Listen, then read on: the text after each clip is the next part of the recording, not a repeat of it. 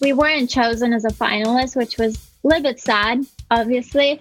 But I think now that I look back to 2020, we made so much progress then that I see why we weren't chosen. But that's when I first heard about the competition. And when this year's applications open, I was like, I'm going to try again. We know so much more. We have working prototypes. We made a lot of progress. Maybe this will be a good time.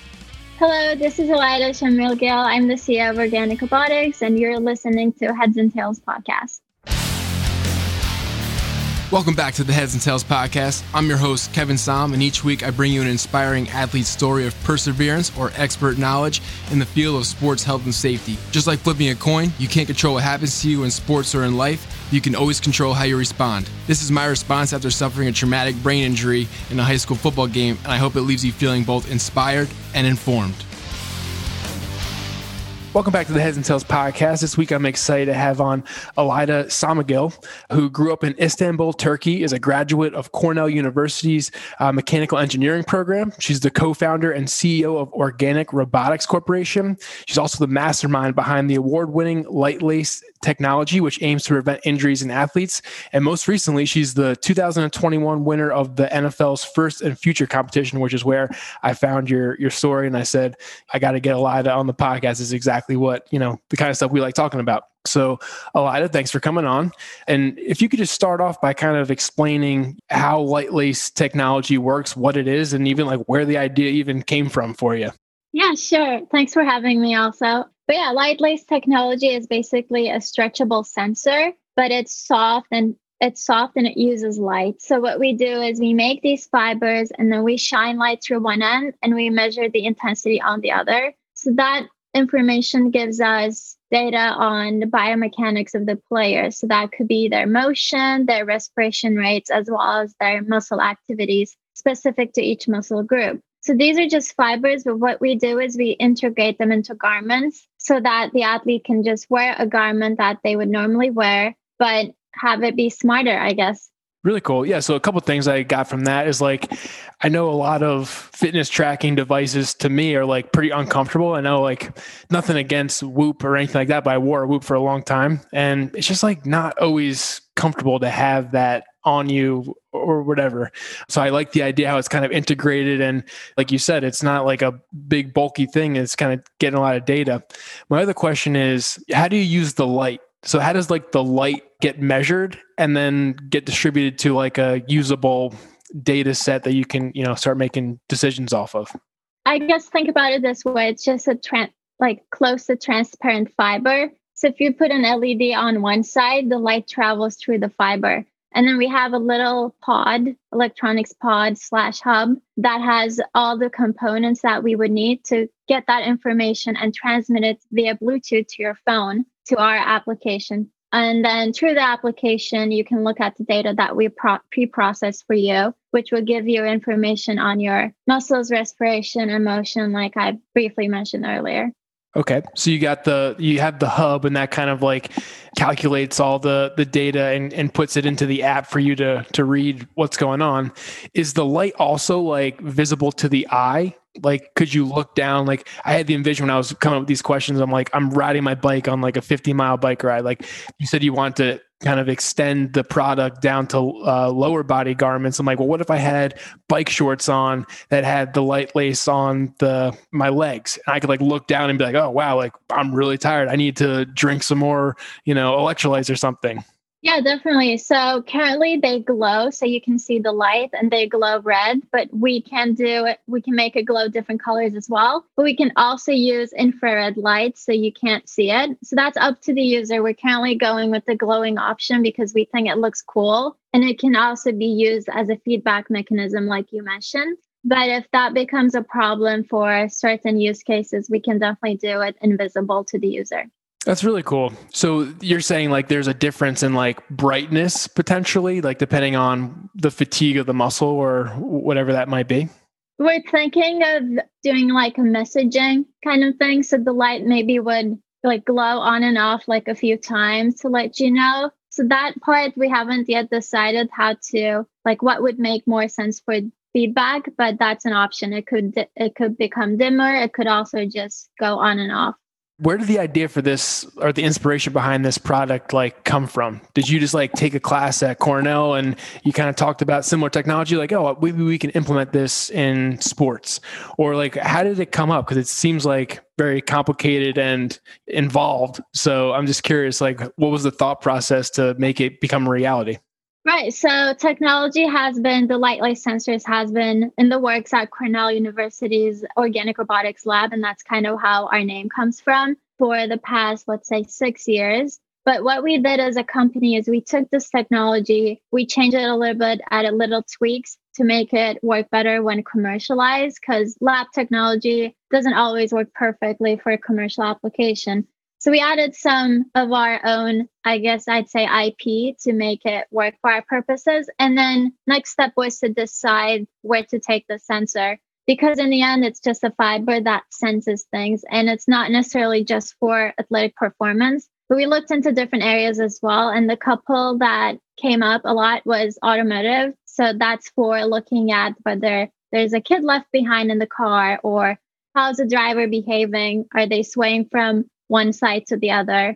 And that's by integrating light lace into car seats. Then we looked into virtual reality applications. So imagine gloves that have light lace sensors. Then you can not only see your fingers, but you'll also know how much pressure or force you're applying to when you're doing something in virtual reality. That would be most helpful for training, I think, for medical and military applications, but could be interesting for gaming as well. And then we looked into robotics, like giving robots a feel of touch. And then came performance applications, which is kind of more fun, I guess, because we can all relate to it. We can all imagine wearing this garment. And then we were doing customer discovery, talking to people in these different markets. And we found that with athletic performance, there's a huge, growing trend for needing access to more data and how that can be more helpful for the athletes, both pro level and amateur level. So that's when we were like, okay, maybe we should focus on performance. And then we dig more deep into it and decided to go with that sports. Really cool. Yeah, no, I was amazed by the presentation that was on the NFL Network a couple of weeks ago. So yeah, really, really great stuff. So basically the light lace measures motion, muscle fatigue, and respiration. Am I correct? For the performance application, that's currently what we're measuring. Specifically for performance. Okay. So what about those measurements like lead you to believe that it could be potentially injury preventing technology? What about the motion? What about the muscle fatigue? And what about the respiration rates? What are the thresholds that might cause someone to say like, yeah, you might hurt yourself when you hit this number?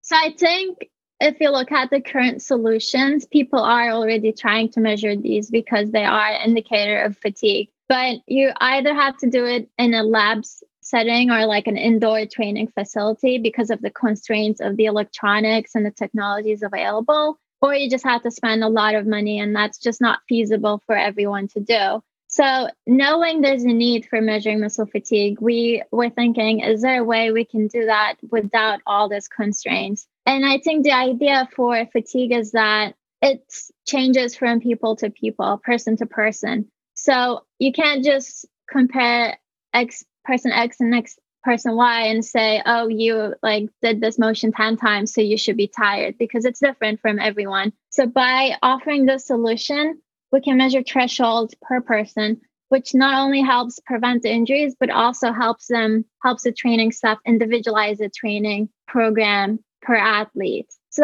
that's kind of what we're hoping. And respiration is similar, I'd say, because if you think about it, whenever you're exercising, working with a personal trainer, they're always like, you should breathe right, like now's inhale, exhale, because it heavily affects how your muscles behave. Like when your muscles are relaxed, you should be doing certain motions, but not the others. And by providing that information to the athlete and the training staff, we can make sure they look and compare and know like, oh, this is when you're fatigued. This is how you were breathing when you were fatigued. So maybe you should change that. That's what we're going for.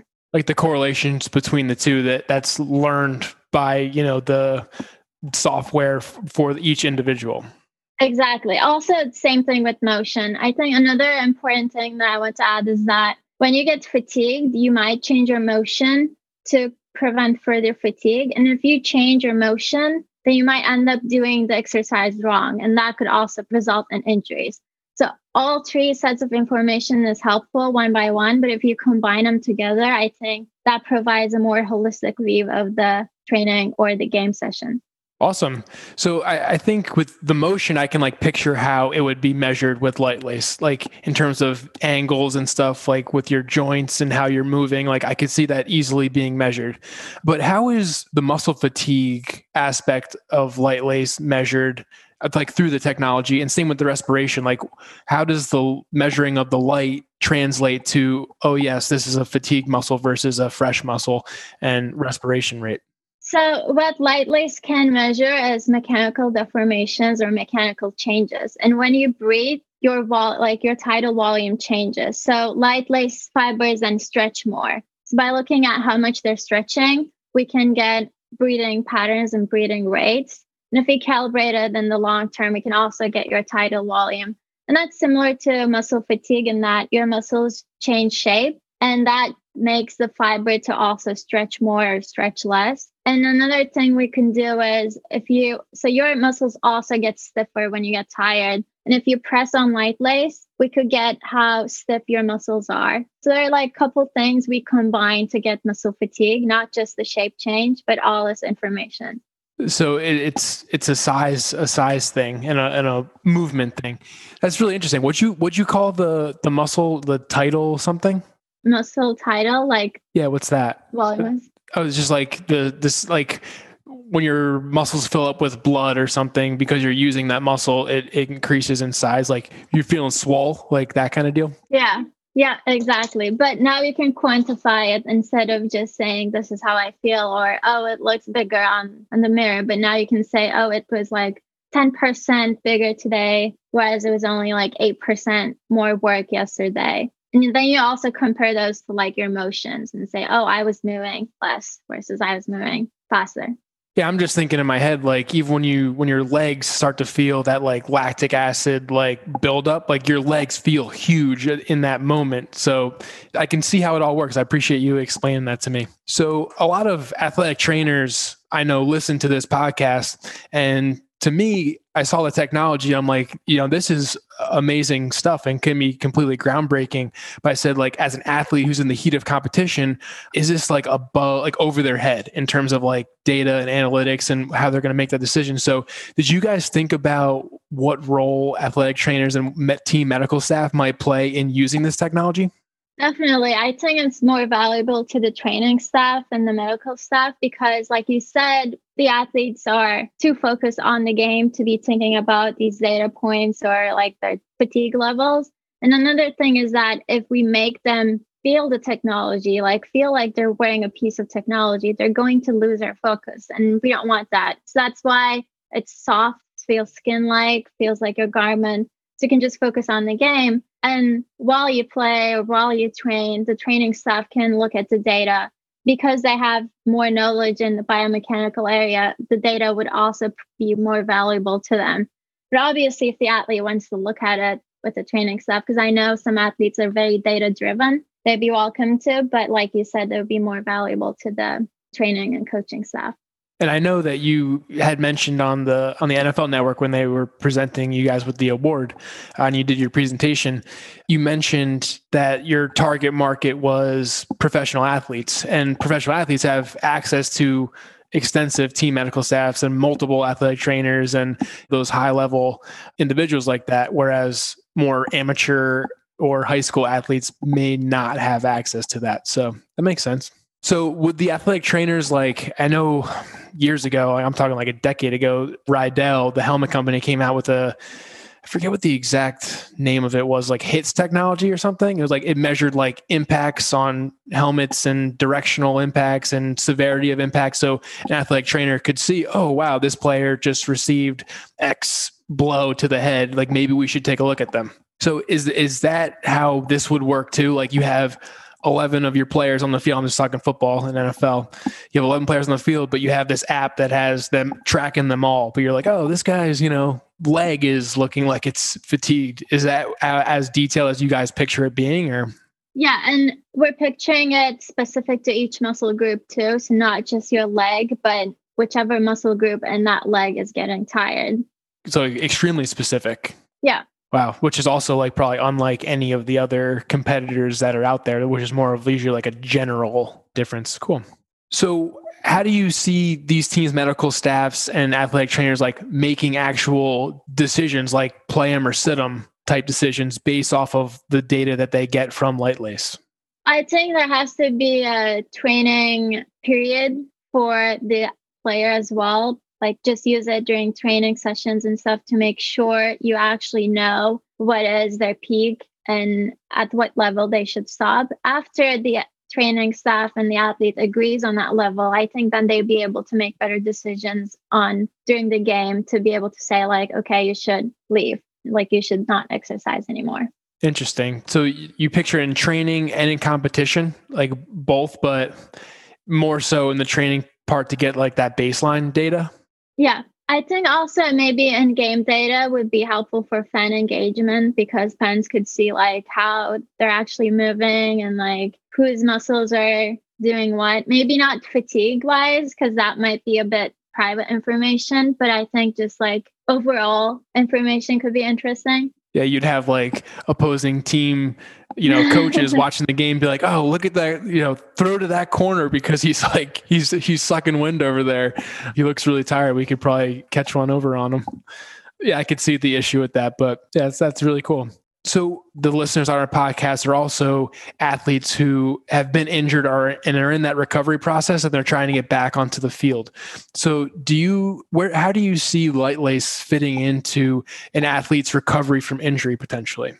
Yeah, it's super interesting because I think there's also a lot of potential in there for physical therapy and rehab process because with LightLace garments, we can give the physical therapist information on if the athletes are doing the motions they have to do correctly, and also if their muscles are reacting like they should be. And also another important thing I think is that it will let them make a better decision on whether the athlete is ready to go back to the game. Because right now there's some tests that they can do. And then there's also the subjective answer from the athlete saying, I feel good, I'm ready to go. But if you are LightLace, then you know if the muscles are behaving like they did before the injury.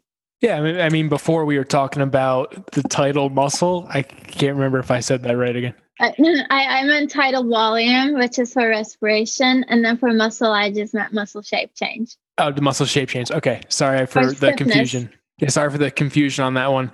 But I was thinking too, like, okay, you get knee surgery and you have atrophy in your leg. So like one leg's muscle is far smaller than the other leg's muscle. So LightLace would probably be able to see that imbalance. And same thing if the muscle's not firing correctly, which happens a lot after surgery and stuff like that, you wouldn't get that muscle volume when the blood pump into that leg, I would think also. So it's less of like, I guess when I first saw the technology, I'm thinking, oh, is it measuring like actual like muscle electricity, like the electricity that like contracts the muscle, but you're saying it's actually like the size change in that muscle.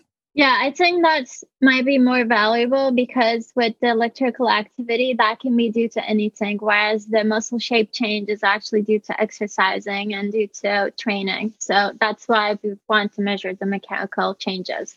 So what other applications do you see LightLace being used for that we haven't discussed yet? I think physical therapy, rehab, individualizing the training process, and injury prevention are the main ones for athletic performance in sports. But for other applications, like I briefly mentioned earlier, there's applications in virtual reality, automated robotics, and industrial applications, more healthcare applications. But another thing that I forgot to mention for performance side, so LightLace is just a fiber, right? Fiber sensor. And it doesn't have to be necessarily on upper body or lower body. It can also be integrated into socks. So then you could do gait tracking and imbalances there as well, which would be like replacing force plates that you could use during game. So that's another application. Yeah, like a fit. I remember on the show you had mentioned, or somewhere I saw you mentioned figure skating. That was your background, which I think we're going to get into a little bit later. And anyone who's put on skates knows that when you first put on a new skate, it's definitely not the most comfortable thing in the world. So I could see there being a need for that as well. You had mentioned injury prevention, which I don't think we really discussed. So like, how do you picture light lace being used in an injury prevention type setting?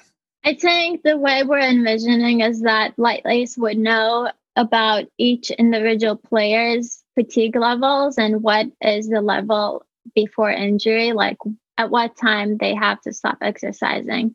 So we want to tell the training staff to pull them over, like we briefly discussed. And that way we're envisioning injury prevention, is that letting them know in real time that this is the time to stop or else you might injure yourself.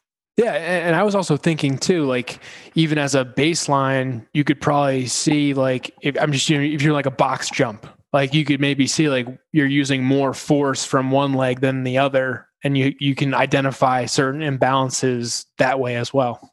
Yeah, imbalances are also like a big thing for injury. So identifying that or any changes from the usual, like maybe this is how your muscles were reacting for the past month, but today they're doing something different. And we would know they're doing something different. So that might be a cause of injury. Yeah, for sure. So how did it feel to win the NFL's first and future competition? Like, what was that process like, and applying for the award and stuff like that? And what was that process like? I guess I should start from like last year, because that's when I first applied to the first and future competition, end of 2019 for the 2020 competition. And we weren't chosen as a finalist, which was a little bit sad, obviously. But I think now that I look back to 2020, we made so much progress then that I see why we weren't chosen. But that's when I first heard about the competition. And when this year's applications open, I was like, I'm going to try again. We know so much more. We have working prototypes. We made a lot of progress. Maybe this will be a good time. And then I was still really surprised when they emailed us about being a finalist and just really happy, obviously. And then from that point onwards, we looked at the competitors and they were all really good, like really innovative technologies that either already have made an impact in sports or that I could see definitely that they're going to. So that was a bit scary, I think, because everyone was really good. But we tried to keep positive and stay confident in our technology and the potential that this could be a game changer. And we got ready for the pitch. We worked really hard on the hardware that week as well, just making changes and making sure it's optimized, making sure it's the best we can do at this point. And when they announced the winners, even though I said we were confident, we were still like pretty shocked. I think that was pretty obvious when, like, with our reactions, I was just like, and that's just really how I felt, no acting. So they didn't tell you that you won until like you were on the show and they said, we select. Yeah, so we pre-recorded the show, but we learned when they announced it. So when we were recording, we didn't know. So tell me about 2019. So did you they didn't select you for the app, like after your application, but did that like spark like, okay, like we need to regroup and try to do X, Y, Z? Did they give you any feedback or like what were the things that you changed from 2019 to 2020 where you became from not even in the competition to winning the competition? So end of 2019 was when we decided, or I guess end of 2019, early 2020 was when we decided we're going to try to solve this problem in sports performance apart from instead of the other markets. So it was really new. We had done some tests with our technology. We thought about what we could do, but it was still really early. And we didn't necessarily receive feedback, but what we did over the summer of 2020 is we talked to a lot of athletes. We talked to a lot of coaches, training staff. We tried to understand their problems without biasing the interview. So we just talked to them without any mention of technology and tried to understand what would be useful for them. And maybe we don't have that solution. But after talking to hundreds of people, we were like, okay, we can definitely solve a problem there. There's definitely a need. And that, I think, shaped how we tell our story and what we should focus on. And like important things that came out after that process was We learned that the athletes don't want to feel technology. They don't want to be distracted. We learned that if you want this to be successful, it should work outdoors, indoors. It should be easy to use, easy to calibrate, no wasting time. And also provide information specific to muscle groups was a big one. So by the end of 2020, when I applied to this competition again, we knew the value we could provide and we knew the problems they're facing. So I think that's why it became a better fit at that point. Nice. So you guys were hustling, trying to see what the athletes wanted. Yeah, that's amazing. So tell us a little bit about your athletic background. And I know that they alluded to it on the show that you had been a figure skater growing up, and that it was actually a movie that kind of inspired you to follow, your passion or translate your passion of like mathematics and physics into an actual product. So can you just tell us a little bit about your background? Yeah, so at first I was doing gymnastics. I loved it a lot. But then I also really wanted to do ice skating because I watched the movie. And unfortunately, it wasn't a big sport in Turkey at the time. And that's the same thing with gymnastics. Neither of them were big sports, but those were the two I really liked. And so it was difficult for me to do it. Like, it was hard to find a coach. It was hard to find a place to practice. But I kept doing it because I really enjoyed it. And obviously, the movie inspired me to focus more on engineering and science, because what happens in that movie is that there's this girl who's like 15. I might be wrong because I watched it when I was like 8, so I don't remember exactly, but I think she was in high school. She started ice skating, and everyone had been training since they were 3 or 4. But she was 10 years behind them. And she did a project for her physics class, analyzing the turns and like what's the optimal jump, like when she should do this versus that. And that helped her make so much progress and win competitions. So I was 8 and I was like, okay, I didn't start when I was 4, but maybe I can also be successful because this girl has. And I know it's fiction, but tell that to a 2nd or 3rd-year-old kid. So, everything's real to that age, kid. Yeah. And like on the fitting side of skates, in the movie, there's also a scene where they tried to sabotage this girl, the new girl, by giving her new skates as a gift. But because she hadn't broken out into them before, she got bruised during the competition and she lost. That also made me think like, maybe we need a way to ensure they're good fitting and like know how much you have to break into them. And Lightless can provide all that information as well. No, that's great. And I'm even sitting here with like a bruise on my big toe because I bought these hiking shoes like years ago to hike the Grand Canyon. And I like crushed, I don't know what the heck I did to my big toe, but it's like permanently bruised. Like, and anytime I put those shoes on again, it takes like 5 minutes before that same exact spot starts hurting. I'm just going to throw them out at this point, but they're like $300 boots. So I'm like, you don't want to throw them out, but had I had a better fitting, some technology to help me get a better fit, I would have known that, okay, this isn't the right shoe for me. I need to find something else. So I see the translation to many things for sure. So what have been your challenges in starting your own company? And I'm really interested in this because another topic that we talk a lot about on this podcast is what I call the transformation of life after sports. So, everyone's sports career ends. And I know me specifically, I'm very intrigued in like that entrepreneurial endeavor and entrepreneurial life. So I would love to hear your experience as an entrepreneur and what challenges you faced and what got you to win that, the first and future competition, where you tasted some success. Yeah, I think you always hear people saying, oh, there's going to be a lot of no's and a lot of rejections, but you don't actually experience it unless you go through it. And starting out, applying to all these competitions, these grants, looking for sources of funding, we got so many no's. And maybe this is one of the few yeses we got. But when you get that yes, that's worth everything. And like with my example, I applied to this competition last year and we got rejected, but that didn't result in me not applying the next year. So I think you just have to be consistent. And another thing, obviously, is you're willing to take a risk. Sometimes it's harder to take the risk of starting a company because there are a lot of unknowns. Sometimes in your life, you're at the point where you're more open to taking risks. So I think it was a good time for me. I recently graduated. I was like, okay, this is a good time to do this because I don't have kids. So if I mess up, it's just like my problem and I'm only responsible for myself. That was one thing. And you also have to kind of put your personal bias away. So I had to make sure I don't go into this thinking, oh, I'm sure athletes will need this. This will be super helpful for them. I went into it asking, what would be helpful for you? Are you looking for any solution? Is there like, what's your day-to-day life?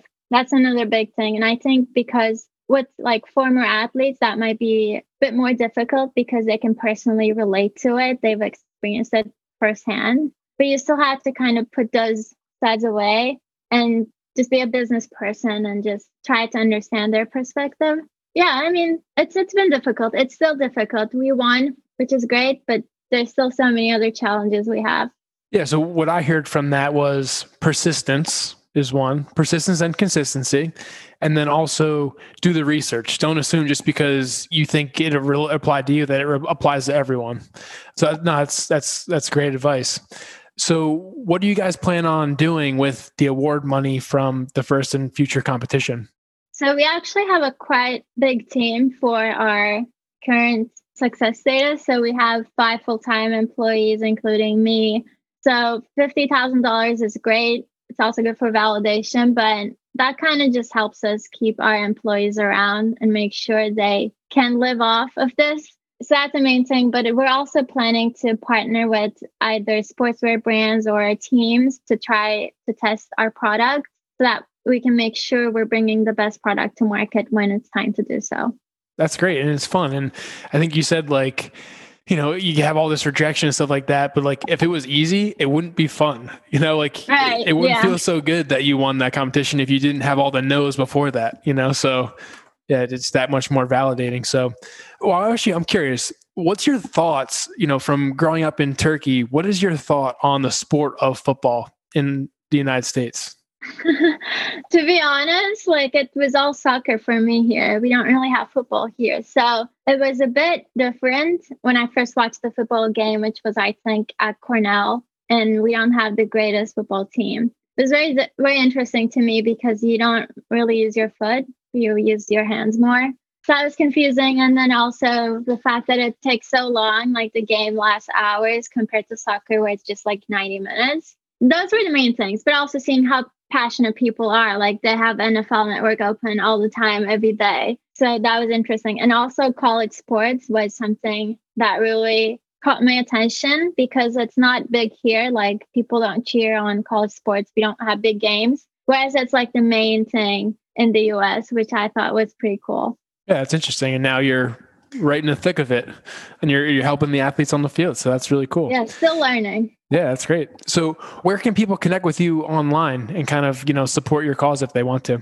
Yeah, so we have a form on our website they can fill out, organicroboticscorp.com, or you can reach out to me on my email, which is elida@organicroboticscorp.com. If that's hard to spell, you can also do info@organicroboticscorp.com. And then we're on LinkedIn and Twitter with the same name. Awesome. Well, Elida, thank you so much for coming on the podcast today and talking about your innovation and technology. And I think we're definitely going to see Light Lace, you know, in professional sports in the very near future. And I'm really glad that I got the opportunity to ask a little bit more in-depth questioning about it to give us a preview of what's to come. So thank you very much. Thank you. Hopefully we can circle back once we are more known in the pro athlete space. It's going to happen. I'm looking forward to it. Thank you.